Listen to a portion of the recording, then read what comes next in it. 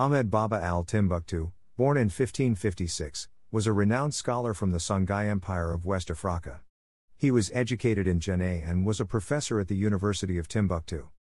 Europeans plagiarized Galileo, the genius of Ahmed Baba usurped. Ahmed Baba's scholarship, he wrote over 40 books, was famous not only in the Songhai Empire but throughout the Islamic world. Though known for his philosophy, he was also a physicist. During the late 16th century, Ahmed Baba was captured from Timbuktu by the invading Moroccans, who took him to Morocco to be a teacher of the Moors. However, the Ottoman Empire, Turkey, became the dominant force in Islam, and Ahmed Baba's controversial works were considered dangerous.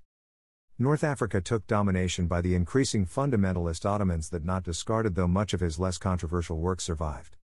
As it is no secret that the Moors conquered and educated southern Europe between 700 to 1500 CE, the Europeans were in the habit of referring to the Moors for new knowledge. Galileo, born several years after Ahmed Baba, was one such European who frequently searched Moorish texts for knowledge. Galileo discovered the works of Ahmed Baba on physics. Galileo introduced Ahmed Baba's ideas to the Vatican, who saw them as too controversial as well. Galileo was considered a heretic that liked and stole from Ahmed Baba.